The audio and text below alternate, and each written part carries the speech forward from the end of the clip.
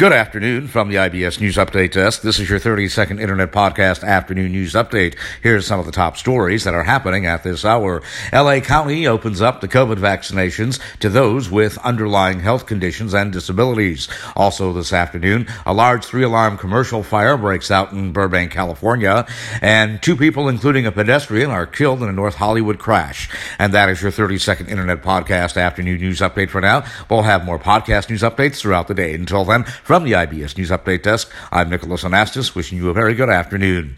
This portion of the IBS News Update was brought to you today by United Airlines. United, come fly the friendly skies of United.